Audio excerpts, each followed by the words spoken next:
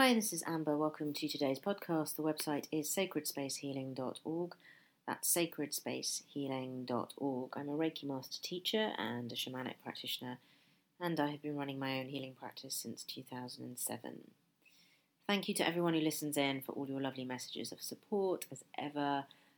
Thank you for your emails. Thank you for sharing how the podcasts have affected you, influenced you, inspired you. It's all wonderful to hear, so thank you. If you would like to support the work, you can go to the website sacredspacehealing.org. There is a drop-down menu on the homepage and a donations button, and you can donate as much or as little as you feel called to, and all the donations go back into creating more free content, which I think is really vital at this crazy time in our evolution. So today's podcast is looking at how our relationships with our parents affect our romantic relationships. So I'm not big on this whole, school of thought that we have to blame our parents for everything, right? I don't think it's a defense for all our neuroses or our bad choices or our bad behaviors. However, from the ages of 0 to 7 is when we form our most formative, most deeply imprinted opinions of the world and relationships. Some esoteric schools say that this is the time when each chakra in our body is affected by the things that we experience as children. So 0 to 7, the 7 chakras, chakra points, there are more than those, but the 7 main chakra points are affected by what we experience. So, 0 to 1, the base chakra, the sacral, and so on and so on and so on. And that whatever trauma we experience, whatever programming we go through, whatever we witness during this time, deeply affects us spiritually, emotionally, mentally, and it affects us deep within our body, deep within our cells, our DNA. And I think that's very true. I think there is also esoteric schools of thought, spiritual schools of thought, that we are affected by what we experience in the womb. So pre-birth. So it's not just to do with when we're born. It's that whole experience, because our very first experiences of the world are to do with our parents. Our parents are our world. They are our gods and goddesses. We get our definition of the world through our parents. Our world is created by our parents. We don't know any other world other than what our parents create for us. And we get our definitions of relationship and love and boundaries and abundance and success and beauty and self-worth, how to take care of the body. All of that, we learn all of that at the feet of our parents. So it's a huge responsibility for the parent, of course it is.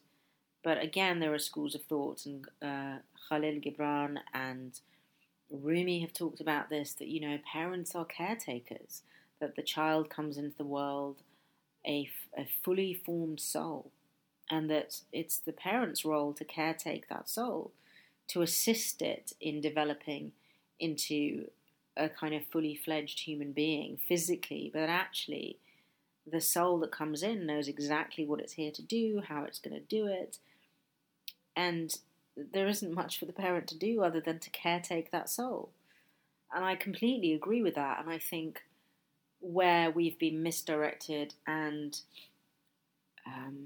where problems have come into play are where parents believe that the child is somehow something that they have to manipulate or change in some way, either to fulfill their own unfulfilled needs, or because they're scared, or because they don't know what to do with this fully formed soul. So many sensitive beings that incarnate on the planet, and they're incarnated into families that don't have that spiritual outlook on parenthood, will often suffer at the hands of parents who try to mould and manipulate them into being something, fit in. Why are you so different? Why are you so sensitive? Why can't you be more like this? and that poor child gets kind of told that everything that is innate to them is somehow wrong. And this can create a great deal of confusion for sensitive children. You know, that they have all these desires and things that come to them very naturally, that they have a very intrinsic way of wanting to be in the world, and then they have these godlike figures that are telling them that that's wrong, that's inappropriate, it's not how things should be, that their desires are wrong, that their ambitions are wrong, that their kind of their yearnings for what they want to do on planet Earth are wrong. So I think our paradigm of parenting is screwed up, basically.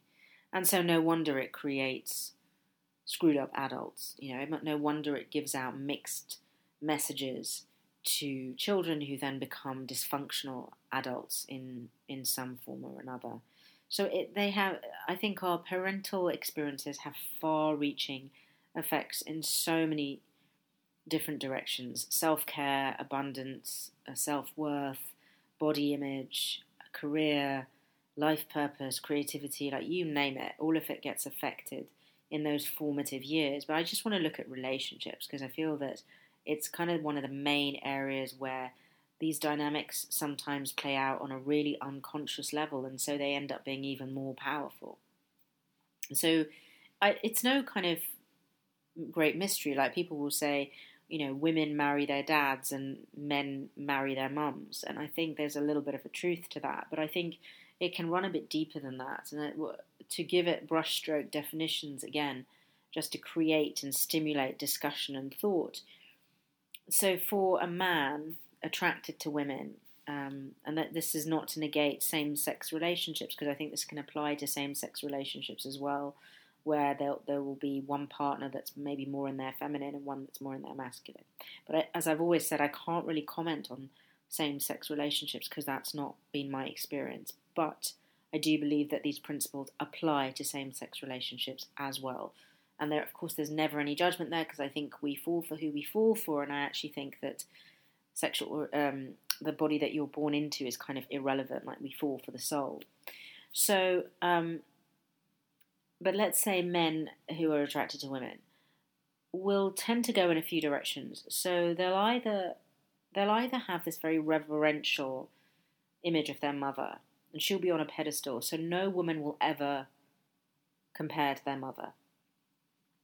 The mother was the goddess, she was the queen.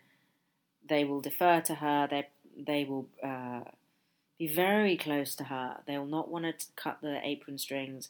Often she will be very actively involved in choice of girlfriends or life partners, very actively involved in decisions around career or home or friendships, family holidays together, so on and so on and so on. And that's not to say any of these things are bad, but what can sometimes happen when that bond is kind of too tightly bound is that there's no space for a woman to actually come in. So the guy will tend to be a serial player, or he'll be a kind of serial bachelor, because he'll constantly be comparing every woman that he meets to his mother, and no one will ever do. She was the queen, she was the goddess for whatever reason.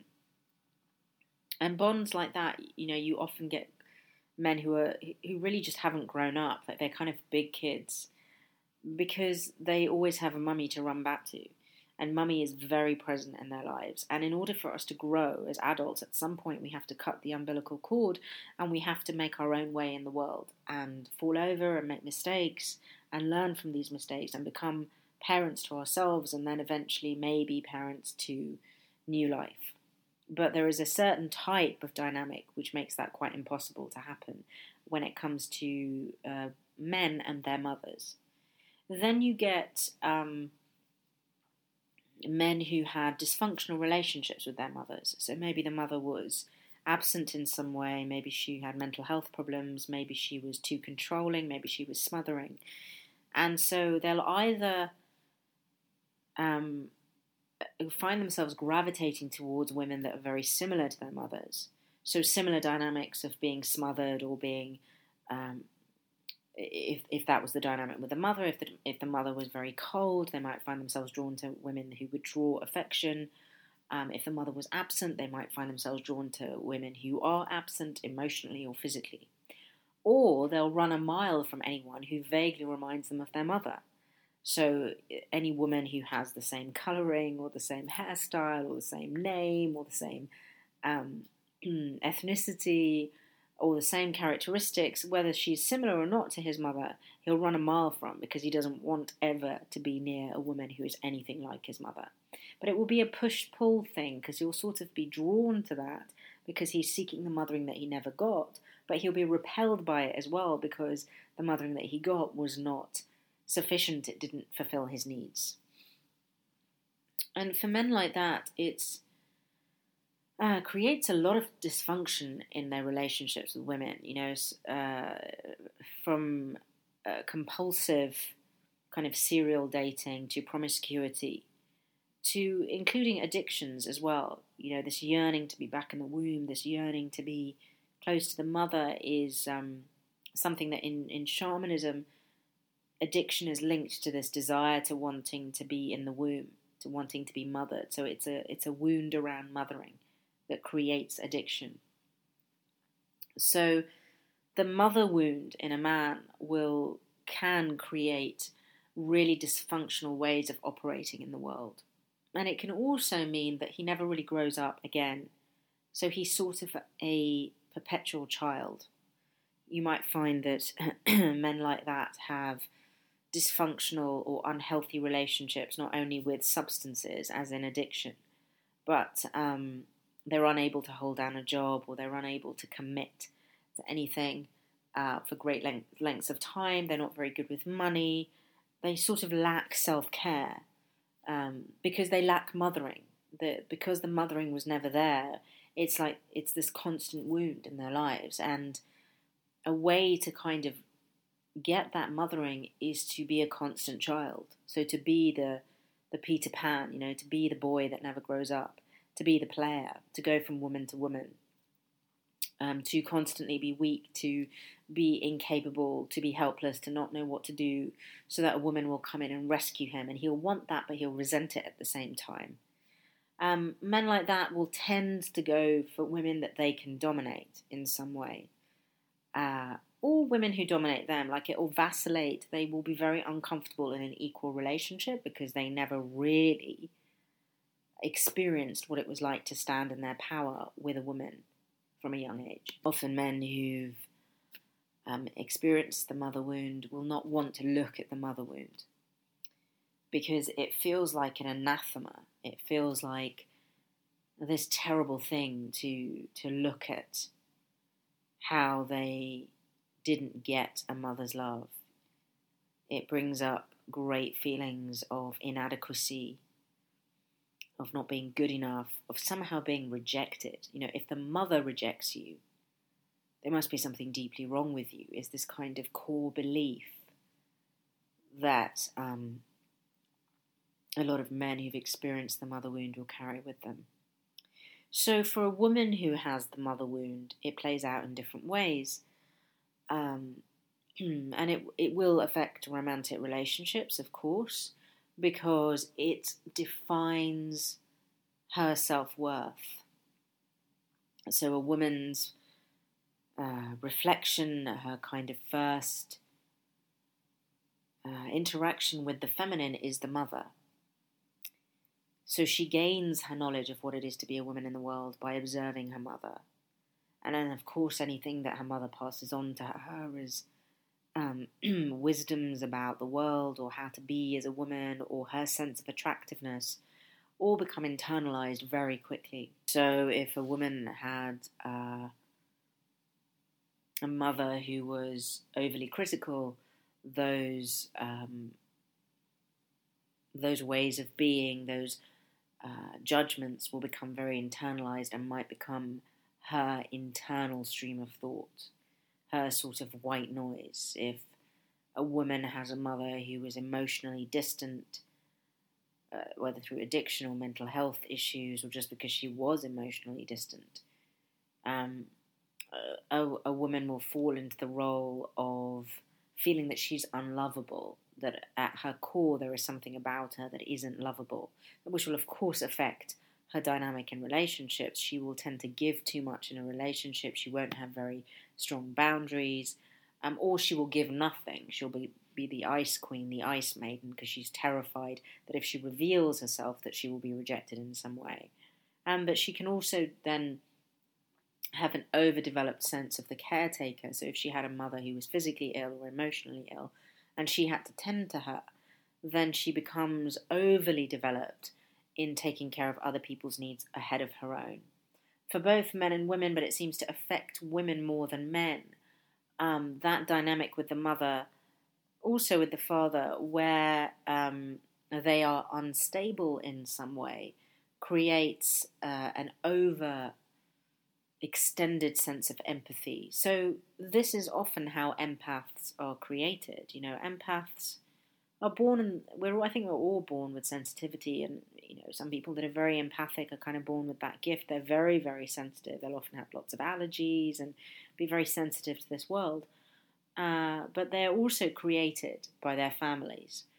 And so if you're in a family, if you're brought up in a family where you have a parent that is suffering from addiction or mental health issues, or is erratic in some way, so that your safety is never known, like you never know what's going to happen, you never know when the mood's going to change, is it going to get dark, is the parent going to fall into depression and maybe try and kill themselves, or attack you in some way, your empathic skills get very, very heightened, because it's a way of surviving. You have to be able to read every nuance of someone's energy field, every slight variation in their facial expressions, their vocal tones, to know what mood or state they're in for your own survival. And this is how empaths are created. And it becomes a double-edged sword. It's a wonderful gift to have, but it also means that the world becomes this kind of beating, pulsing, overwhelming thing often for empaths. So if a woman has had a mother that is domineering, suffocating, doesn't allow her to spread her wings, is jealous, is competitive, she might continue to attract those relationships later on in life because that's all she's ever known.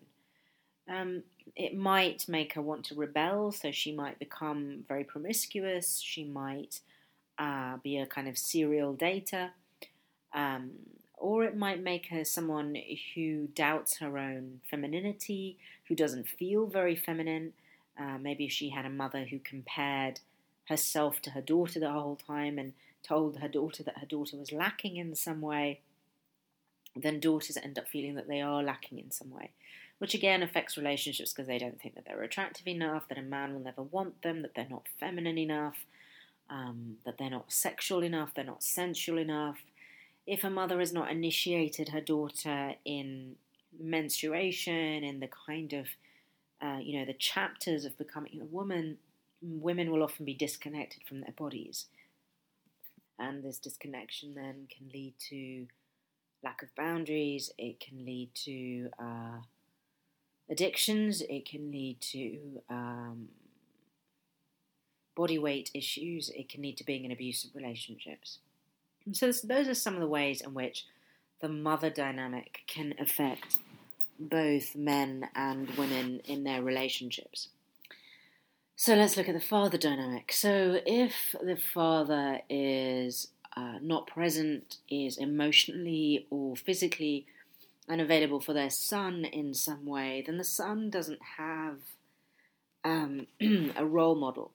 The son doesn't have someone that he looks to get his sense of identity from.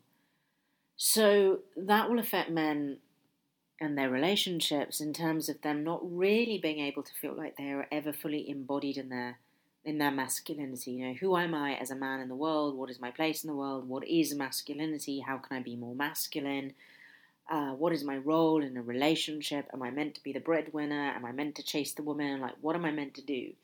So men like that will often really struggle to find their place in the world. And it's no coincidence that there's such a high rate of gang violence and drugs and alcohol with boys that have fathers missing. It's really important for a young man as he's growing up to have a very present father figure, someone who can reflect masculinity, healthy masculinity back to him, and who can initiate him again in the ways of the world and how to be a man in the world, in what masculinity means.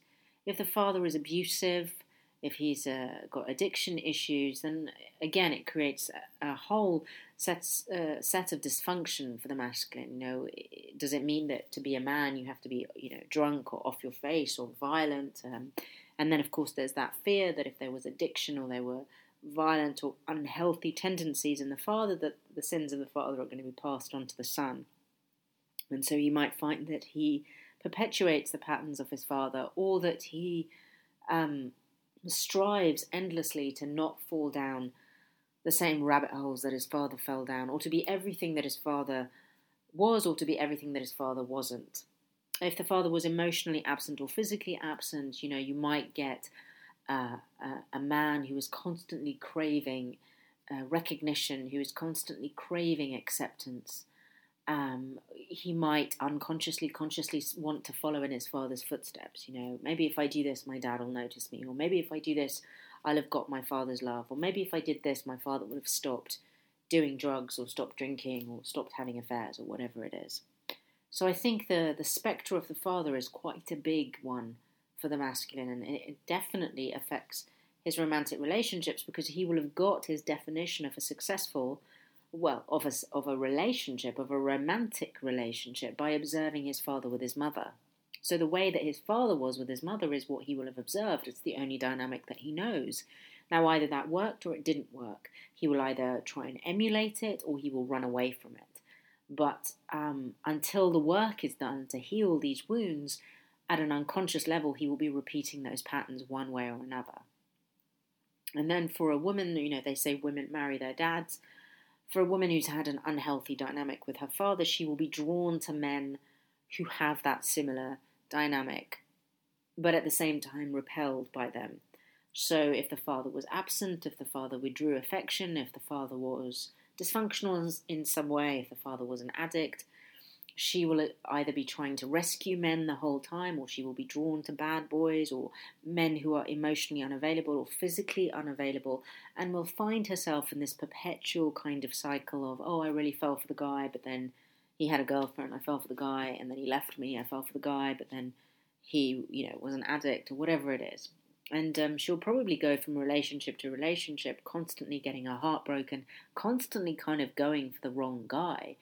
And often taking on projects, men that need rescuing or help in some way. She won't feel that she has a place in a relationship unless she's the one doing the helping or the saving. Because at some level she's trying to do that for the child in her is trying to do that for the dad. She wasn't able to do it when she was a child, but the child in her is still actively kind of hoping and wishing, maybe I'll save him this time, maybe I'll be able to make him change his behaviour this time.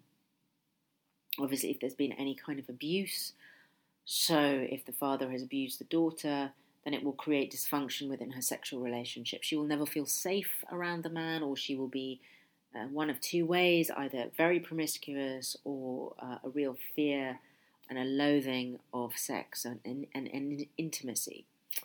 And similarly, if there's abuse, which can happen, where the mother abusing her young son, he will have a very distorted view of female sexuality, female power, female empowerment, and of sex and intimacy. I mean, it's such a huge area. It's such a huge area. It's a core wound. It's a core wound in so many people. And it massively affects our romantic relationships. Massively. And so I just bring up some considerations around the dynamics that can play out. And maybe you recognise yourself in some of them. And maybe you recognise a partner or a friend in some of them. I think the purpose of just putting out those broad brushstrokes is to create thought and to create stimulation in the mind, to draw attention, to shine a light on that dynamic, so one can start to address it, heal it in some way. I do think that, often healing the parental patterns of behaviour or thinking or programming is some of the most profound work that we can do. And as we do that work, our relationships start to transform. Clients often find that when they do that work, they meet the partner. I can't tell you the number of clients I've had who they struggle, they come to me, I'm not meeting anyone. I mean, it's one of the number one things that people always want. They want to meet someone that they can spend their life with. Not meeting anyone, it's not happening. And then we'll do the work, we'll do the core wound work, we'll even look at stuff in the sacred union work. And within a couple of months, within a really short space of time, they'll have met someone. And this time the relationship will be different. It won't be dysfunctional, it won't be wounded, it will be something that enriches their life. And every time that happens, I get reassurance that the more we do this work, the more we look at our core wounds, the more we clear and heal programming, the more we clear the path for that authentic, romantic love relationship in our lives. But that's not to say that it's a walk in the park, because I think for many people these are very challenging dynamics to heal. And I think for people that have experienced any kind of trauma in their parental relationships, it makes it even more challenging to heal. I think if there's been any kind of abuse or violence, then there's a lot of healing work to do, and that has to be respected. And it can take as long as it takes, and I think it's important that we don't, view it as a failing or something that we're doing wrong if we don't get the speedy results that we feel that we should do when we shine a light on these areas in our life. I hope that assists in some way. If you feel that there are parental dynamics that you would like help with, then please do feel free to drop me an email, amber@sacredspacehealing.org. That's amber@sacredspacehealing.org, and we can set up a session. Until the next time, so it is, and so it shall be.